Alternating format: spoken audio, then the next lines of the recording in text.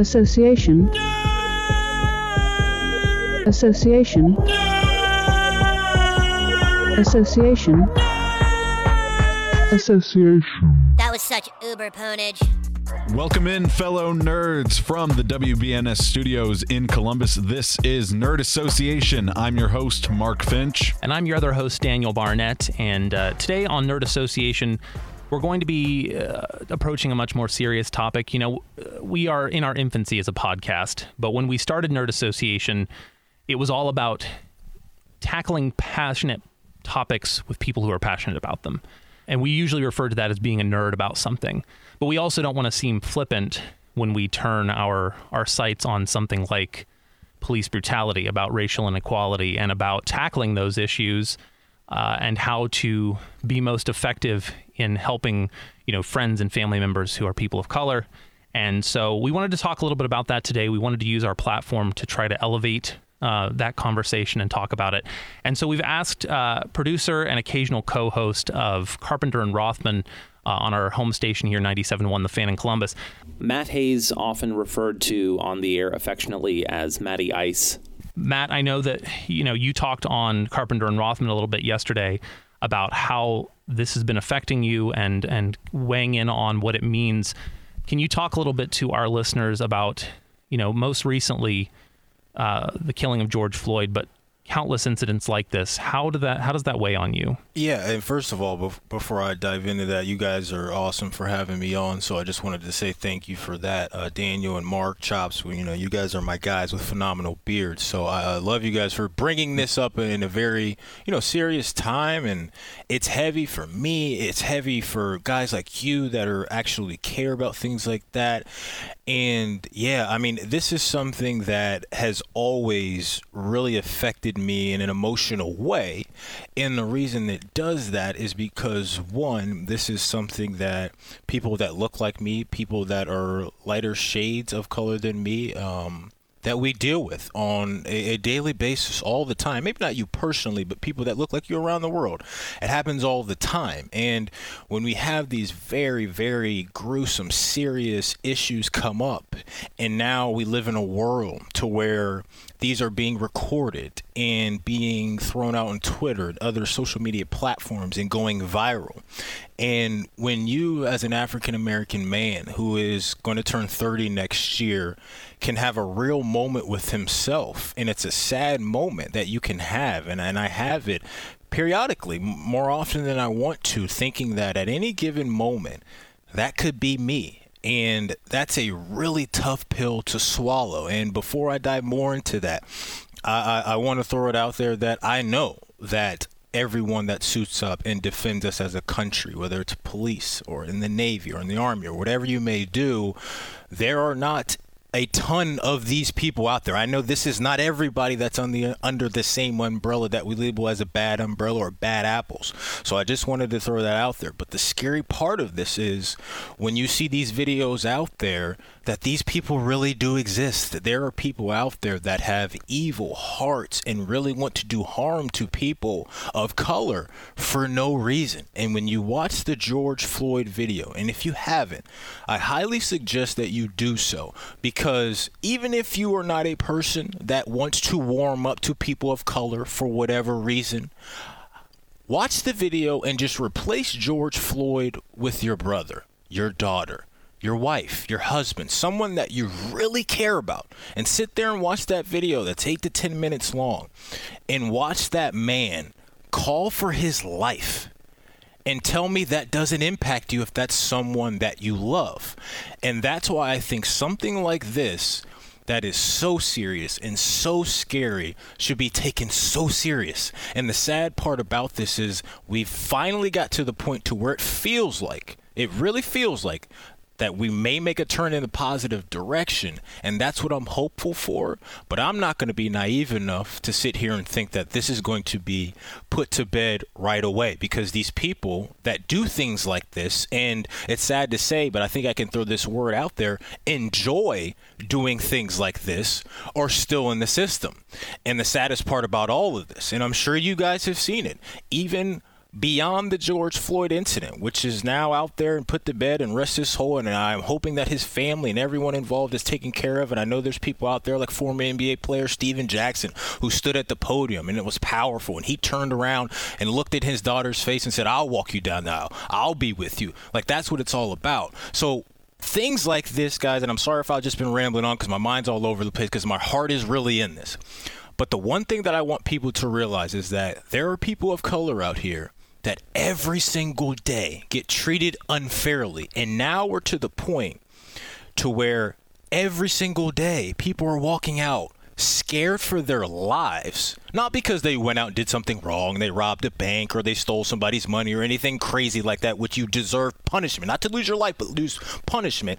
But the fact that you can go out and lose your life because of a blank check, or because you're wearing a hoodie in a neighborhood and somebody thinks that you're up to something sketchy and they can take your life, that's a tough thing for us to deal with. And it's something that has not gone away.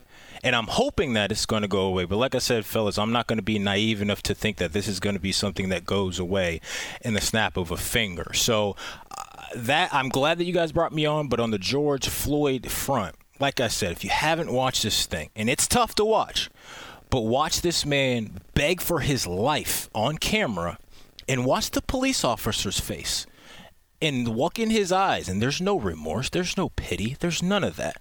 This is something that I don't know if he enjoyed it, but he didn't care what happened to George Floyd, obviously. And that's sad that you have humans out there that are being treated like dogs in the street over something as simple as what he died for. Is utterly ridiculous, and it scares the crap out of me, fellas. Yeah. I have to ask you, I mean, you said it yourself, so there's something about, unfortunately, police brutality against people of color is not new. It's an old thing in our country and around the world. And there have been, even in this year, or in the past several years, incidents that have been filmed. I mean, Ahmaud Arbery is an example of that. Yep. What does your gut tell you? What is different about this? Why is there now the protesting and the outcry that could have come before this? I think when you look at the level that the protesting has gone to, I think it's finally a point of we've reached the boiling point. When I say we as people of color have reached the boiling point, because you're dead on, Daniel. This is something going back to the 60s. You can do your homework on police brutality and just how black people were treated. But this is a decade on top of decade on top of decade issue. And you talk about Emmett Till and what his mother wanted people to realize, what those cops did to her son. And you can have all these other examples, whether it's Eric Garner or Michael Brown or Breonna Taylor or Trayvon Martin.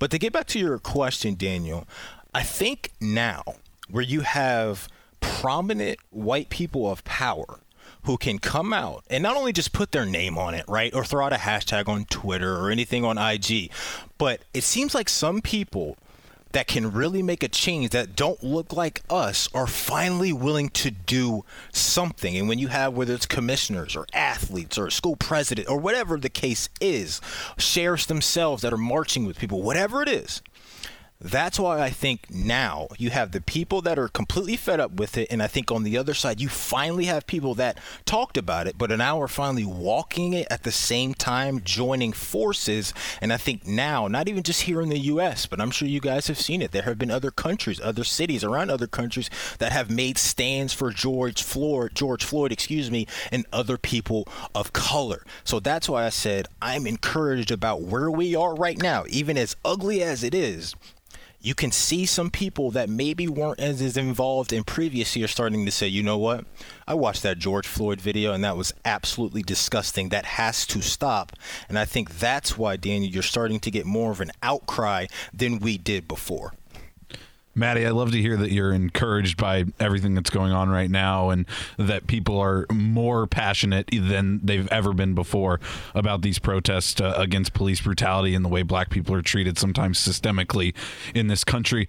And with that, I would wonder what would you hope comes out of this? What would you hope the reform be? Is that if people finally start listening to these protests, what are some of the things you've heard or ideas you've had that you would like to see possibly enacted or expanded? Well, here it's pretty simple. One for me is I would hope and pray that people that have issues of color can one day see us and not automatically be threatened.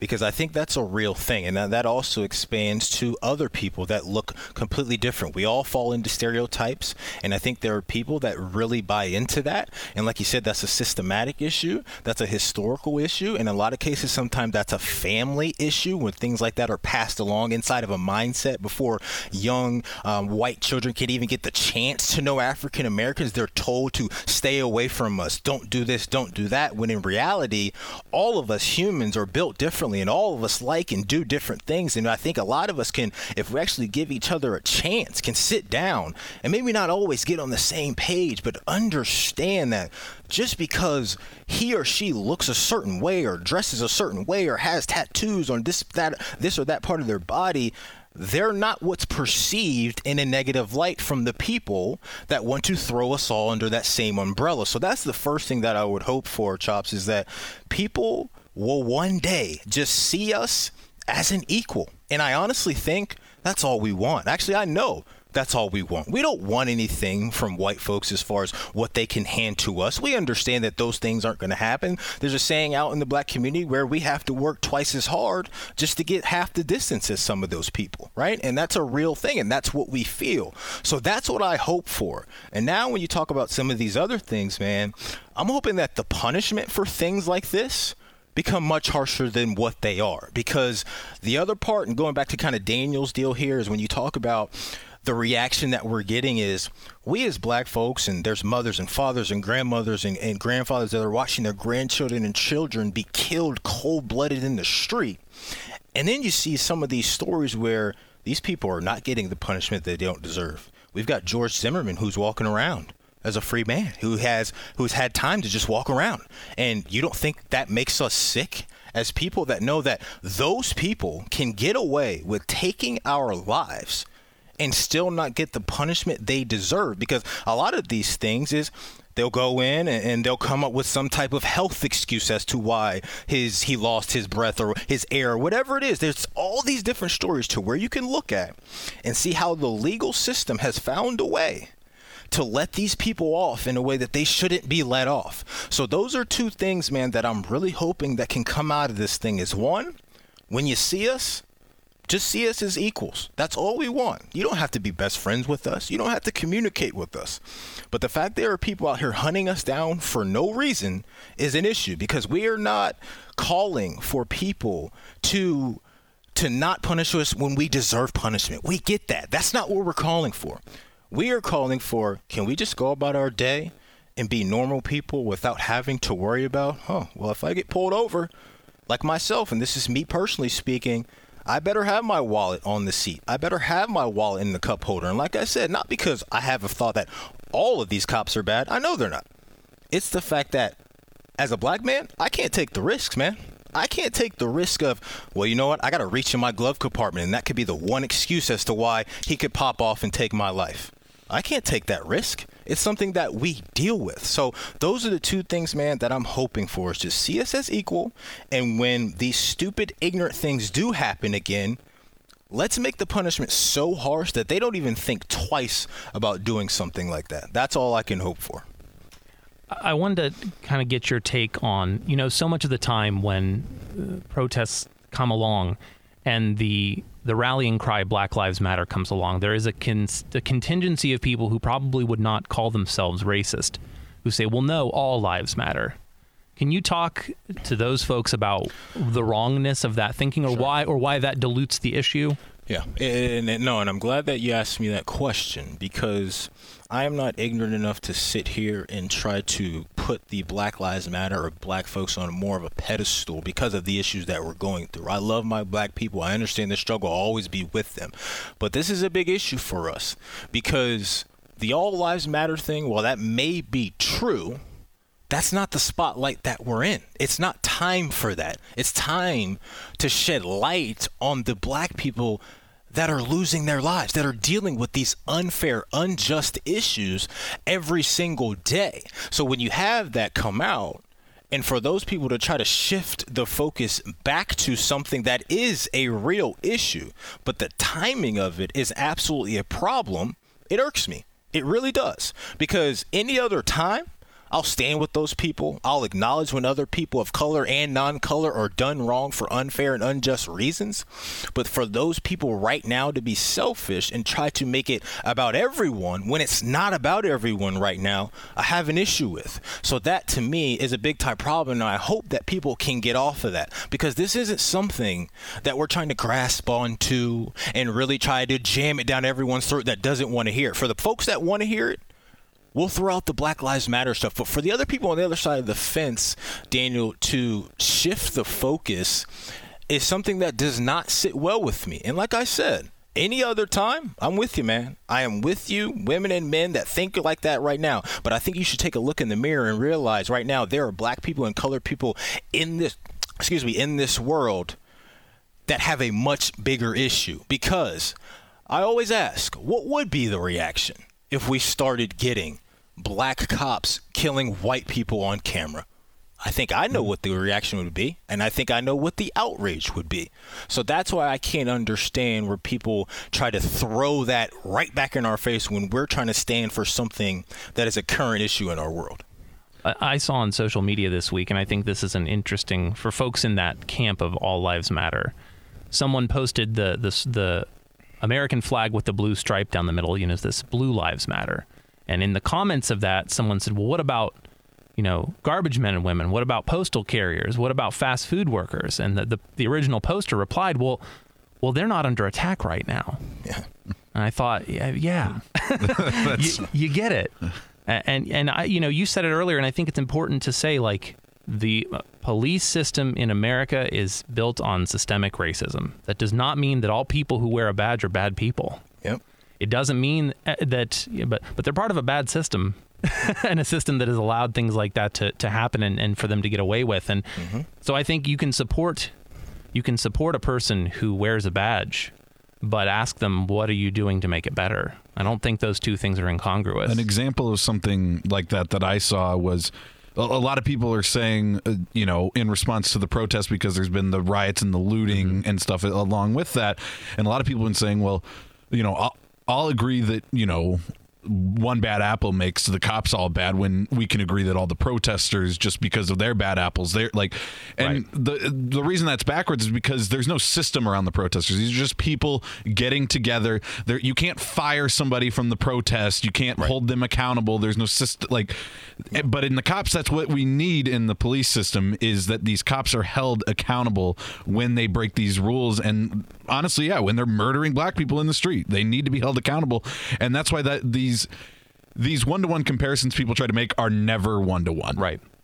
Yeah, no, and I think you guys nailed it. I think it's really well said. And when you talk about these protests that we all want to be peaceful, there's a part of me that does not like when local businesses are, beat up or things like that. But what else is it going to take for us to get your attention?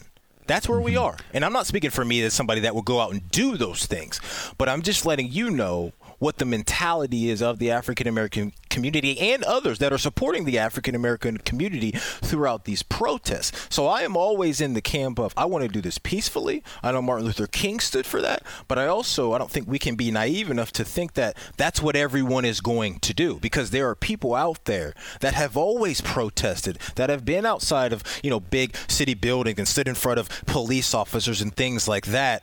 And we get more George Floyds and we get more Eric Garners. So the people that are in that mindset, I would not be with them as far as physically harming people and things like that. But I also can't sit here and say that I don't understand it, because I do understand it. And that's why when you talk about locally, even here in Columbus, I got so much respect for Buckeye basketball player Seth Towns, right? Because this is a guy that has not played a single second on the Ohio State basketball floor yet. Local guy, went to Harvard and came back. And for him to go out there and have the guts to do that and be pushed around by cops. If you haven't seen it, go watch it. He was being shoved back by cops. He was holding his arms to his chest.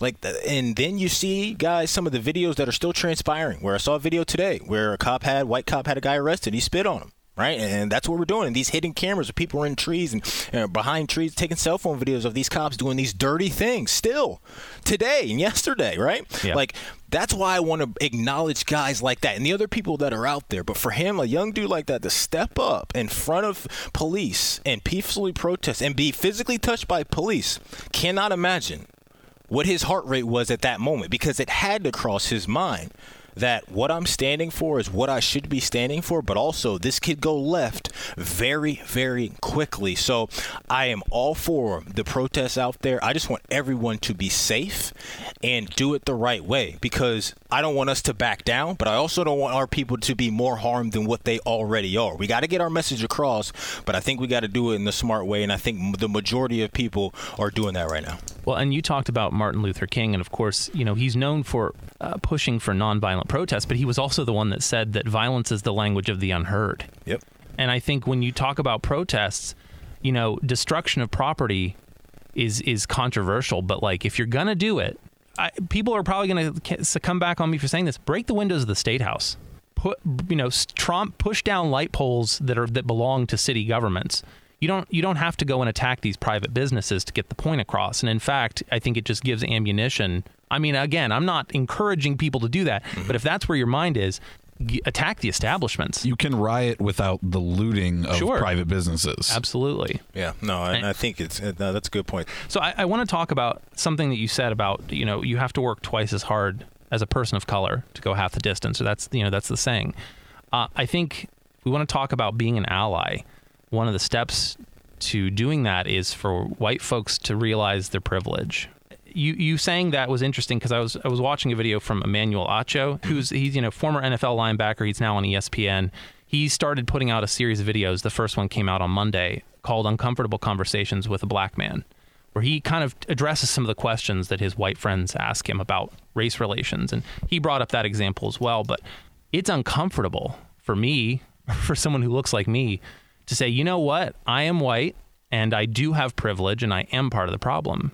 It's not a comfortable conversation, but guess what? Like, if I feel that uncomfortable with something like that, like, you've talked about how you feel on a day-to-day basis. Like, it is uncomfortable. It is very uncomfortable, and I'll give you guys an example. We, me and my friends, about 4 or 5 of us black guys, we were at a bar, and we had been there for hours, guys. Hours on end. I think it was a Saturday. We were just hanging out, watching college football, eating food, drinking our drinks, and having a good time. And probably about halftime of the 3:30 slot games, because we were there right around 1 and stayed till about 4 or 5 o'clock. One of the managers approached us and threw out kind of hey, we're going to need you guys to either purchase something or leave. And we, as black guys, that did not sit well with us, because we had known, right, that we were there for hours, spending plenty of money. And somewhere behind the counter, back in the kitchen, there was a conversation to where we were pointed out as not doing something correct, or just sitting there and doing something wrong. Now, can I go in and say that was full-on racism? I don't know what his mentality was, but I do know that we were only probably a couple other handful of black people in the bar, and for us to be singled out for doing something that we did not do is an example of little things that can get into our mind as to why we deal with the things that we deal with. So I don't know if that example was great for you guys. I have other examples and things like that. But that's one thing that we as black people deal with, is that sometimes you can go out, do what you're supposed to do, spend all the money in the world, sometimes spend more money than the white people at the bar, because that's happened too, right? Yeah. And you can still be pointed out as not doing something right because of the way you look. And that, to me, is something that I will never forget, because that goes to the stereotype that you've got black guys coming in. And my friends, they played football, so I'm talking guys in basketball that are 6'3", 6'4", if you get guys that got tattoos and things like that. So that goes back to the stereotype of what I'm talking about, of things that we deal with, is that you can't even go out to a public place and you're doing the right thing and we tip well and all that stuff, and you still get called out just because of the way you look. That's what we deal with. You kind of touched on this idea that you don't want to think the worst. And I think as a white person, and I grew up in a pretty, old school, quote unquote, old school, non-diverse part of southeastern Ohio, right? So I think I have certainly heard the person who would hear that story and go, yeah, but, and I think maybe the first step in becoming an ally and help is like, don't let your first reaction be, yeah, but. Right. Like, you telling that story, that's no good. Like, we should all be able to agree, like, that's not the way people in general, especially, should be treated. Right. Yeah. Yeah, I mean, I can honestly say nothing like that has ever happened to me when it's not warranted, when I wasn't doing something that should get me kicked out of somewhere. And that just, you hear countless stories like this of black people who have experienced this kind of discrimination just out there. And Maddie, one thing I would ask you is, one thing I've encountered is the next generation up, like my parents and stuff like that. I don't think they view themselves racist in any way. I don't think they are, but I think there is a tendency, especially coming from a community similar to Daniel's, it's predominantly white. We don't really deal with this stuff very often from, where I'm from down in Southwest Ohio. Yeah. What would be your message to people like that who see the coverage on the news and only focus on the destruction and things like that, and don't understand what the message really is right now? Well, I would hope that they would give people a chance, because you guys are direct family members, obviously, from those people that, and maybe not those people, but people of that age bracket, right, grew up in the era of real racism, right, in the 60s and the 70s when those things were happening. And maybe all those people are not like that, but maybe in the back of their minds, that's what they grew up on. So maybe it's just an inherent root in their brain, and when it comes out, they don't know how to necessarily go about it. And they may not be judging us fully or maybe full on racist, but it's all they know. So to get to your question, Chops, I just think that, like, it goes back to earlier, man. I just think if you give people a chance, not even just us, but people in general, and take a second and then judge, that can be helpful. Because I'll give you guys an example. I had one of my best friends to this day, white guy named Kelly, and we are tremendous friends, and I'll get to the other part because I grew up in Pickerington as well, just to add some more kind of insight to that angle as well. But Kelly, my friend that I was just referring to, is from one of the smallest towns that I've ever been to. It's called Brownstown, Indiana. And I remember the first time I went there, I mean, we're driving through the hills, we're driving through the farms and all of that stuff, right? And he told me, you're probably going to be the only black guy in the city within 20 miles. And I got a little nervous about that. But I knew that I had a lot of love for him, and he had a lot of love and respect for me, and it went back and forth. And I knew that he wouldn't put me in danger. But the one thing that I would never forget from that week was the reaction that I got walking into restaurants and walking into his friend's house. But the one thing that was so great about that entire weekend was the people that I got to talk to that openly admitted to me, I've never met a black person in my entire life, but I'm so glad that I got to meet you, because it lets me know that there are good people out here in this world that I may have had a stereotype about just because of the way they looked. So I will never forget that. I've got a lot of stories similar to this because I play baseball, and I have a lot of white friends to this day. And that stuck out to me so well. And I didn't get offended by it because I knew it was something that I was walking into already. But for me, as a black man, be able to go into somewhere to where people had those stereotypes, and I could break through that seal and show them, we're cool people, we're all right, it's okay, we're not this, we're not that, was something that I absolutely will cherish for the rest of my life, because I made an impact on those people's lives in a positive way, to where maybe they can look at other black people and maybe have other black friends. And if I had any part in that, that to me is pretty dope. And the other part, just to go back to where I grew up, I'm originally from Baltimore, Maryland. There's a lot of bad things that have happened when I was a kid in Baltimore, Maryland, directly to my family. I lost a cousin to gang violence. So I know what all that is about. I've got family that struggle financially and dealt with things like that. And then I also got out of Baltimore, Maryland, thanks to my parents' jobs, and I got to come to Columbus, Ohio. And we found ourselves in Pickerington, Ohio, which was a wake-up call for me because I was around a lot of white people, and it was never anything in our household to where we saw color. Never in my life was I brought up to treat anyone any differently because of the way they looked. And that's the one thing I'll always love and respect my parents for, is that you give everyone a fair chance. If they do you wrong, then we can cancel them out. But growing up in Pickerington, the beautiful thing about sports is I played football and I played baseball. So in the fall and in the winter, football is a pretty dominant African-American sport. Go look at the percentages in around college football in the NFL. And then in the spring, I went and played baseball, which is dominated by a lot of white guys. So I'm so thankful for the perspective that I have in life because I can see it from both sides of the fence and I know what's right and what's wrong because being the lone black guy on a baseball team comes with some things. Being a part of a football team, you feel a lot more comfortable. So that to me, and I'm so glad you guys brought up where you're from because I think it's so important that people like you guys can be from those necks of the woods and maybe have a bad apple or two that may look at us differently.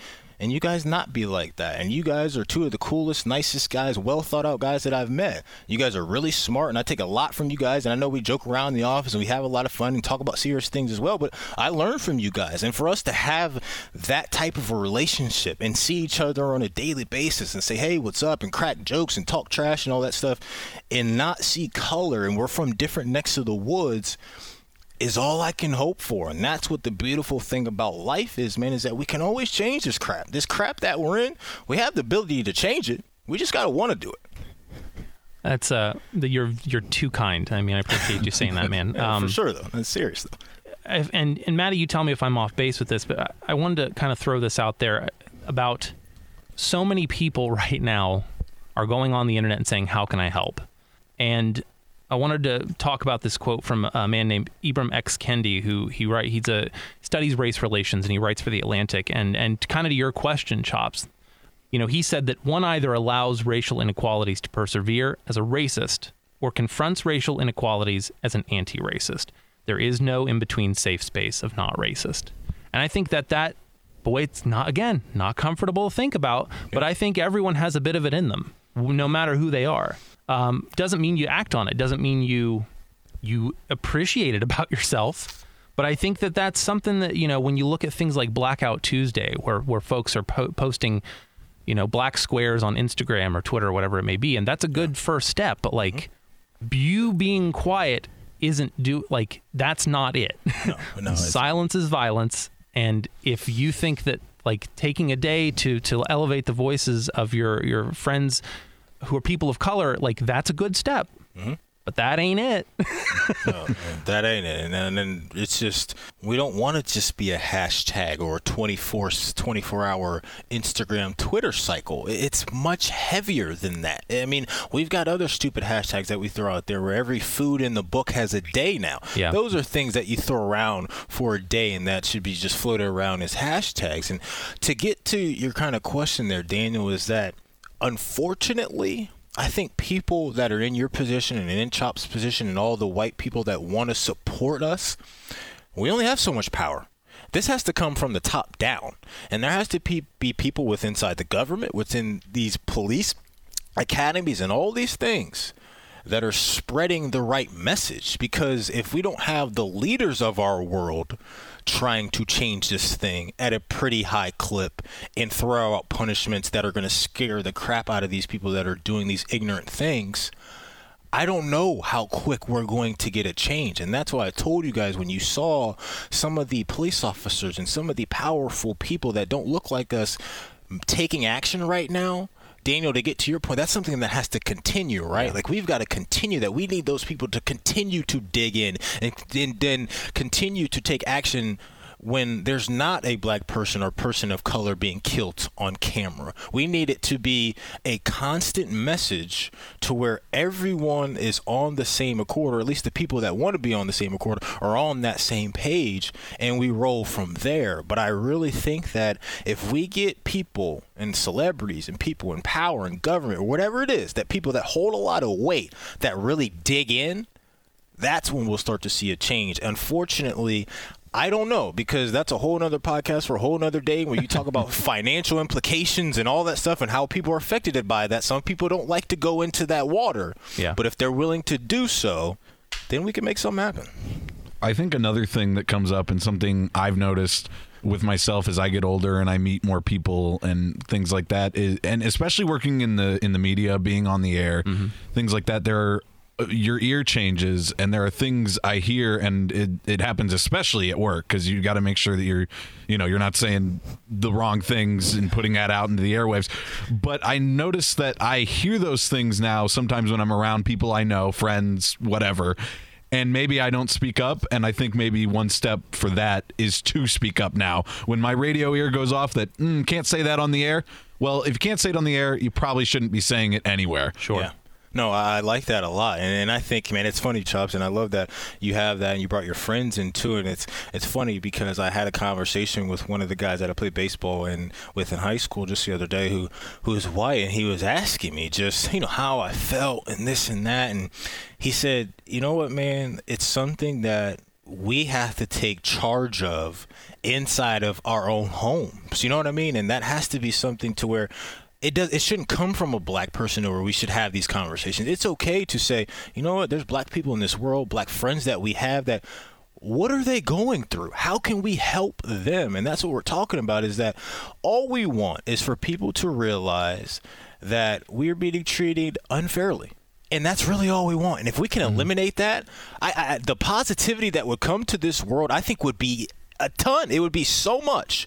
But until we get to that point to where we have people that are really willing to dig in and change the root of their friendships and the root of their families first, that's going to be an issue. So that's why, man, I'm just really hopeful, and I feel okay about it now, but I'm just really hopeful that this was the thing that just really put everybody at a tipping point. Because like I said, man, if you watch that video, your heart should just be completely broken, To that point, I don't know. I can't imagine that it's always helpful. You've been very gracious to come and talk to me, but I can't imagine that it's super helpful to have every white friend saying, hey, man, what can I do? How can I help? And you can only speak from your own personal experience. Excuse me. But what personally speaking, and I'm not talking about on a systemic level, I do want to talk about that before we close. Yeah. But personally, what can we do? What is helpful? Well, for me, I think where we are right now as kind of just a baseline deal with people standing up out on these protests is absolutely huge. I would love to see, and I don't know how you make this happen, but some type of uniformed group come about to where we have people that can speak their minds freely of all races, and there's not some type of automatic inherent emotion in a negative fashion. Sorry if I'm not clarifying this, but I'm trying to pan this out as I talk. What I want is just for everyone to be heard on the same level. And I don't know if Twitter is going to be that platform or wherever. I don't know where we can make this happen, but that we have to come to a point to where everyone can freely speak their minds, and we don't always want to attack. And I'm talking on both sides of this thing. And until we get to that point, or if and when we get to that point, I think that's a tremendous start. So I think where we are right now with people that are white and other races that are sticking up for this Black Lives Matter movement, it's phenomenal. But beyond that, we've got to all get on the same page and find a way to consistently relay this message in a positive light on a weekly, monthly, yearly basis to these police stations, to government people all over, so they continue to hear it. Because if it becomes out of sight, out of mind, and then we get 3 months away from this thing and another person dies from police brutality, I don't think we're going to gain any ground. So, Daniel, I'm sorry if I didn't answer your question. I think what I'm just trying to get to is that we need consistency with this, and not just a block of time until the protests die down. So sorry if that didn't answer your question, but that's just what I'm hopeful for, is that people that are digging in continue to do so. That's all I want. You tell me what you feel, man. I think it's really hard to articulate, too, because you just want to see black people treated like white people, which is hard to see. Yeah. It's easy to see when a man is murdered in the street, and that happens every so often right now. Right. But it's hard to see what you want changed, because all you want is for things to just be the same for everybody, which would look like nothing, hopefully. Right. And that's the goal. Well, sure, Yeah. because crime isn't just violence, it's housing inequality, it's job inequality, it's it's all of these other things that again are systemic. Yes. And the prison system and how people of color who can not get off on certain trials or have to serve longer amounts of time in prison, or on a much more basic level, who are in prison for wrongfully being accused for years on end, right? Like those are the things that have to end. And it's just little things, right? And it's just when we have like headlines that can come out and you can see one newspaper or whatever article or whatever media outlet can throw out a headline that is verbalized or written out completely different than when an African American or a Mexican or anybody of color commits a similar crime. Yeah. These are things that are very real, and there's plenty of examples to where you have mass shootings or whatever it is, and these guys, they don't put the harsh words next to their name. And that's something that's such a head scratcher for us. And it's just like, so we can have white people commit these horrendous crimes and take one life or multiple lives, and the blow to them isn't as harsh as it would be for an African American or a person of color. So I'm so glad that you brought those other things into the conversation as well, Daniel, because this isn't just police brutality. This is something that is well beyond that, and it's something that has been so rooted in our country for decades and decades on end, that if we can just knock down or try to knock down these dominoes one at a time, we can eventually get somewhere.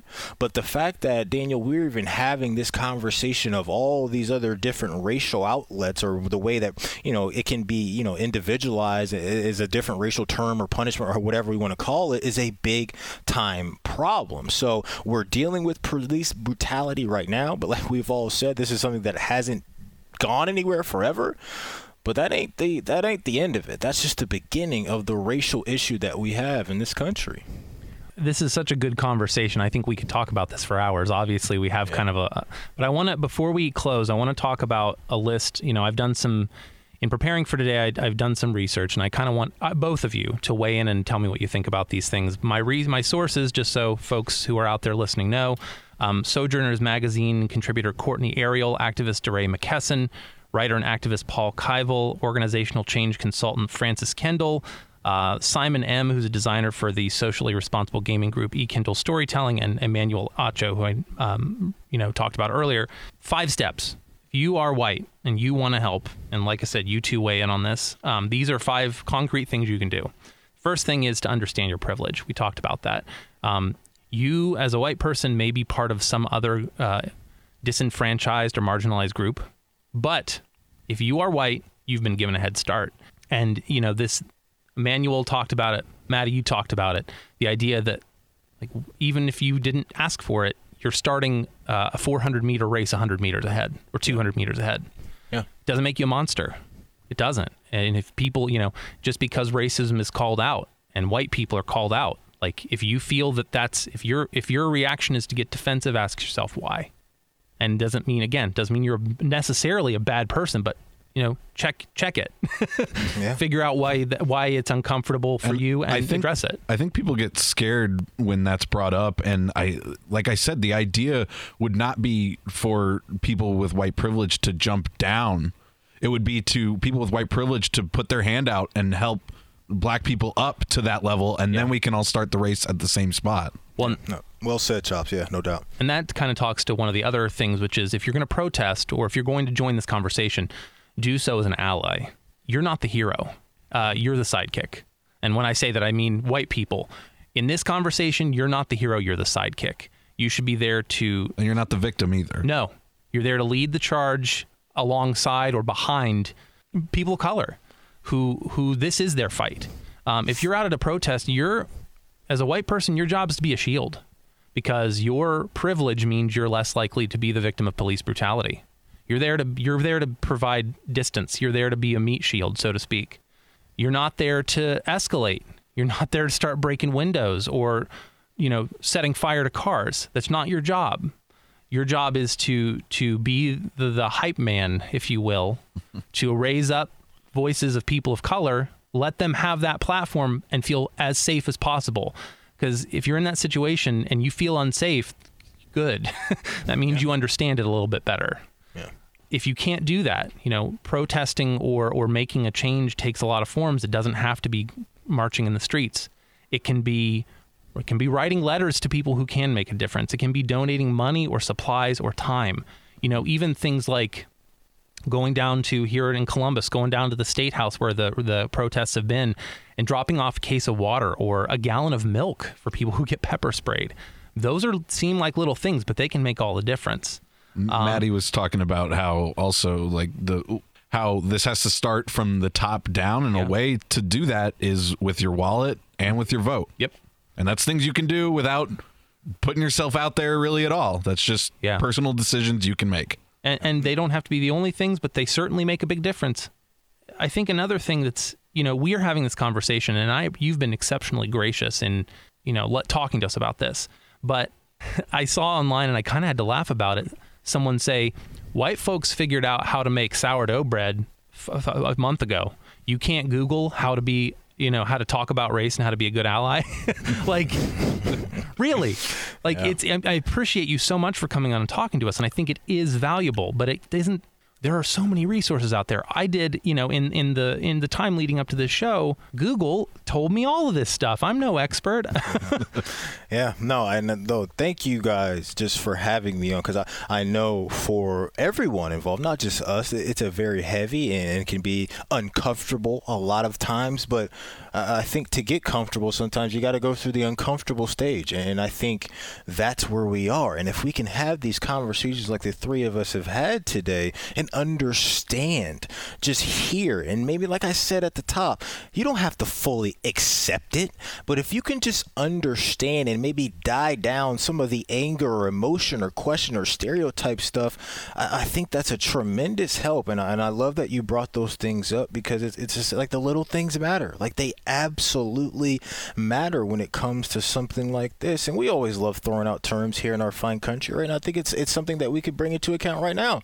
Don't judge a book by its cover. It's the simplest thing, but don't judge a book by its cover, because the three of us are really good friends, and we didn't know each other obviously the first time we met each other. I'm sure your mind can go different ways about who is this guy or what is he, like whatever, but we actually took time, talked to each other. Hey, we really like each other. Like, that's what life is all about. And that's why I really believe that we've got so many great people in this world of all races, that if you can join in right now and help the cause in a positive way, we got to do it. We got to do it, because this isn't the world that we're supposed to be living in. I mean, it's supposed to be liberty and justice for all, not for a few, not for a handful. It's for everybody, right? And that's why I think we have to do this. And like, I'll just end on this. Like, I really, really believe that there are some really good white people in this world. But if you do know one of those bad apples in this world, and if you can have a conversation with those people, try it. And if it's the one conversation you have with those people and they're not trying to hear it, that's okay. That's all we can ask for. But if we can get those people that are so into their ways of maybe not full-on racism, but are in this stereotype world, that's a tremendous, tremendous help. And like I said, I've got tons of black friends, tons of white friends, so I know for a fact that there are people out here in this world that want to join this fight and do it the right way. And I know there's people in this world that may be even a little scared to join this fight that still are good people in their hearts, because I understand that too, that this is a scary and real thing if you want to get involved. But I have so much hope in my heart that we can do this the right way, because I know that there are good people that really want to make a change. And if you're one of those people, man, there is no better time than to stand up for our country and for people of color than right now, because 2020 has been a smack in the face for a lot of people this year. And I think it can really be a wake-up call for all of us. We have a chance to reset as a country and figure this thing out and get on the right page. And like you guys are saying, voting, your money, whatever it is that you feel like you can do and make a real impact, we got to get out there and do it, because all the people in this world like us that want to show love and do it the right way, we all need to be heard more so than how we're being heard already, because the negative stuff gets too much of the spotlight. And I think if we can continue to do things like this and get our message out there to people that may not know or just may not understand, to me, that's what life is all about. And like I said, I'll just end with this. We have a real chance to do some good if we want to do it. Well, Matty Hayes, thank you so much for coming on and talking to us. I mean, this is... Again, it's not easy, but it's important. Yeah. And I appreciate you so much, and that you're staying positive and you're staying strong. Chops, I know, when we talked a little bit about this is not an easy topic to broach, but I'm glad that we could do this. And if you're out there listening, take it to heart. Thanks for sticking with us. And again, we'll get back to the nerd and the jokes and all that next week. But this week, we thought this was important. So once again, Matty Hayes, you can hear him each and every weekday on Carpenter and Rothman, either as producer or occasional co-host. Hardest working man in radio. Matty, thank you so much for joining us today on Nerd Association. Well, I appreciate it, guys. And honestly, man, from the bottom of my heart, thank you so much for doing this, and keep cranking out these podcasts. And hopefully, man, we'll all get back to some normalcy soon, and we'll be talking trash in the office. So thanks, fellas. Thanks, Matty. And if you want to join the conversation, of course, you can find us on Twitter at nerd_assoc. That's NERD_ASSOC. Or you can also email us nerdassoc@gmail.com. Once again, we appreciate you listening. We appreciate what you go out and do to help make our world a kinder place. And we'll be with you again next Thursday.